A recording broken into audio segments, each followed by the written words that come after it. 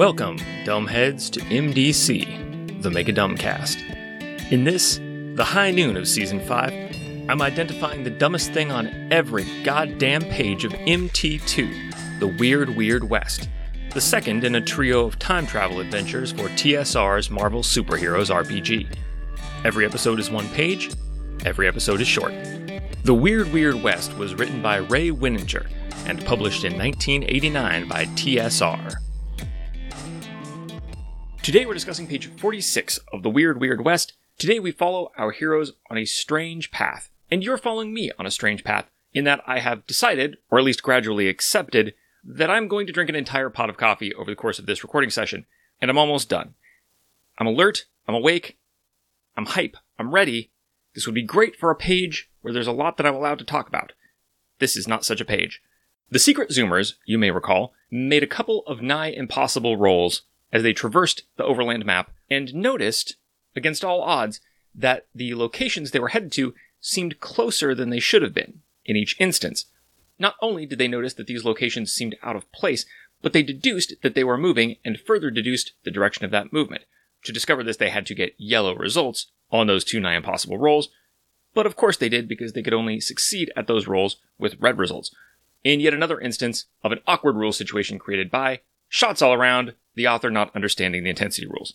As the Secret Zoomers sort of half-heartedly pursued the middle part of this adventure, where you go woo Alexander and Napoleon and Genghis Khan to all work together, they wandered on up to Alexander's camp, partly because they'd found that the direction that everything was moving was up north, on the western side of the map. After they got to Alexander's, they took more measurements, were able to triangulate, and determined that a mountain to the north was the apparent destination of all these very slowly moving camps and shacks and cities. On the way to investigate this, they did stop by Alexander's camp. They did impress Alexander with their ability to appreciate poems about trees, and with their ability to vanquish Robot Mark Twain when he went berserk, after they called him out on getting a character's name wrong in front of a crowd. I understand. I've spoken in public. Sometimes you get something wrong, and someone tells you, and if you have the robot strength to do it, you pull down the tent on everyone's head and run away never to see them again. If you have social anxiety, which I seem to have in common with Robot Mark Twain. After the Secret Zoomers defeated the rampaging Twainbot, its head fell open, and they found a blinking transmitter. They were able to analyze the transmitter and determine that it was broadcasting to a specific point in the mountains. Fortunately, that point was pretty much on our way to that other mountain that seems to be consuming space and time, because, we're not going to make a lot of side trips. We're not going to go by the corner store for snacks on our way to the mountain that's consuming space-time, but if something is on our way, we can take a look. Let's not get so wrapped up in saving time and space that we forget to have fun along the way. Leave a little room on the itinerary. And so, on their way north to the mysterious mountain that is the center of all this, the Secret Zoomers stop off at a cave in the mountains that they've identified as the point they're looking for. Here's the box text, quote, "Ahead, you see what is apparently the destination of the signal that was being sent out by the Twain android. A shallow cave cut into the mountains. In front of the cave are two gleaming metallic soldiers that seem to be standing guard." If you're incapable of forming new memories, and have been since at least the beginning of this season of MDC, you may think, let's stealth our way past these guards into the cave. That would be a mistake. Quote, "The heroes begin this encounter 4 areas away from the androids. Because of their special sensing equipment, it is impossible to come within 3 areas of an android and not be detected." That's right. Unlike anyone or anything else, these androids automatically foil all attempts at stealth. What a shock. The androids here are just as tough as Twainbot, which is to say, tough enough that conventional soldiers have no chance against them, tough enough that if gunslingers were here, they'd be having a rough time, but not so tough that a full-fledged super team is going to have too much difficulty. Now, I have to paraphrase a lot of the rest of this. I have to be careful. This page is like a minefield of spoilers, so bear with me. You go into the cave. There's no one in the cave. There's some kind of device. It's variable how much player characters are going to be able to ascertain about this device, but for the sake of our coverage, I'll say the Zoomers give it a once-over and determine this seems like a time machine, and the time of origin indicator reads 1968. The Zoomers also find in the cave, quote, "a pile of black robes and hoods identical to those the heroes saw the mysterious strangers wearing in the Crozar compound." Aha! Black robes. There's no indication of how many are here. It says a pile, I assume at least 6, because that's how many hooded figures we saw. This is a clue, the clumsiest possible clue, that the hooded figures at the Crozar camp are involved in this cave somehow. More on this later when we revisit so much of this book in the podcast Time Machine. We also find a table, and the table is covered in, quote, "computer chips, masks, and costumes of various historical personalities." So somebody's dressing up as historical individuals, and somebody's doing electronics and or computer stuff. Thank you for the clue. I appreciate the computer chips. I did surmise that there was something technology related, something electronic, something computerized happening here, since we have just reached 3 total computerized beings who have tried to kill us on the way here. The meaning of the masks and costumes is more uncertain.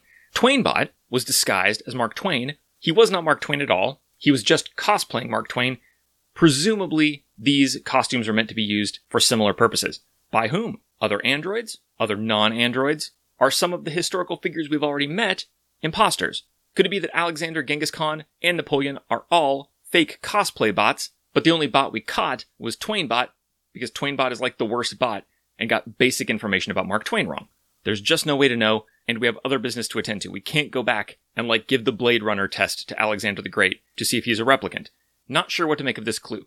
Next, we find a computer console. It's got a map of the whole Dodge City area, and it has what the text calls blips at various places on the screen. I wish I could tell you more about these blips, but the information on this page is not enough for me to give you any more answers for reasons that we will revisit later in the podcast Time Machine.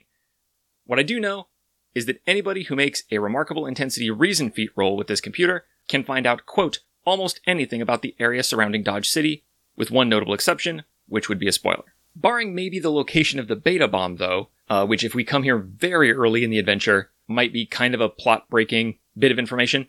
This is kind of exciting to have a computer that can tell us almost anything about this area, but what we're going to discover is that there is nothing interesting happening here, except impossible to miss plot points.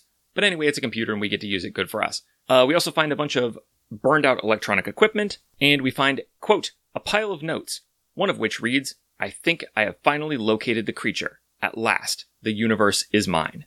That's all there is to this scene. You get 10 karma for finding the cave, you get 10 karma for defeating the guards, and the aftermath just says, quote, the heroes can now go on about their business. If they are ready to travel back to Einstein's shack, go to chapter 26. Basically, what it's saying is, we don't know how you got here, we don't know where you're going, but that's it. That's a wrap on Android Cave, everybody out.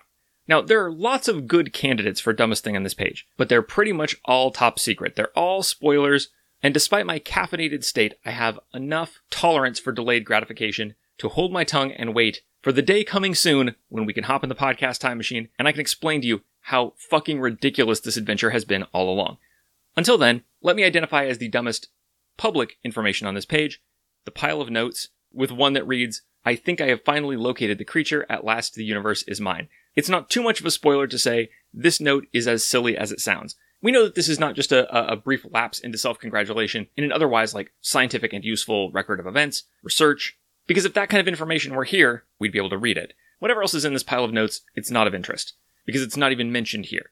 The only salient note here is, I think I have finally located the creature, at last the universe is mine, which I take to mean that the rest of these notes are similar, aspirational or self-congratulatory memos, kind of an evil vision board that the evil owner has not yet quite assembled and put up on the wall. And it just so happens that this one mentions a creature, and that's a little clue. The rest of this is just, I'm so evil, go me. I can't fully explain, based on who wrote these, the situation they're in, and what they're up to, just how funny this is to me, but I think even the version that you're getting, it's pretty goofy. It's pretty goofy to go into what is obviously an evil lair and just find a post-it note that says, at last the universe is mine. Smiley face, hung up on the bathroom mirror, so that the evil mastermind gets a little boost of self-esteem in the morning. Very dumb, very cute, and my god, I had better turn off this recording equipment before I literally burst and spill all the secrets of this scene to you right now. Join me next time, when all of our heroes' paths converge for the last time, as indeed everything in the universe converges, on the mysterious mountain on MDC, the Mega Dumbcast. This has been MDC. New episodes drop every day except for Sundays, when all the previous week's episodes drop in one big megasode on the top-secret patrons-only RSS feed. If you'd like to get access to that feed and support the show, go to patreon.com/megadumbcast. Contact me however you want. I am Megadumbcast on Twitter, Gmail, Podbean, your favorite podcatcher, etc., etc. This episode's theme music, used under Creative Commons license, is Western Firefight 2 by Kulla, whose work you can find at kulla.com. That's Cullah.com. Thanks for listening.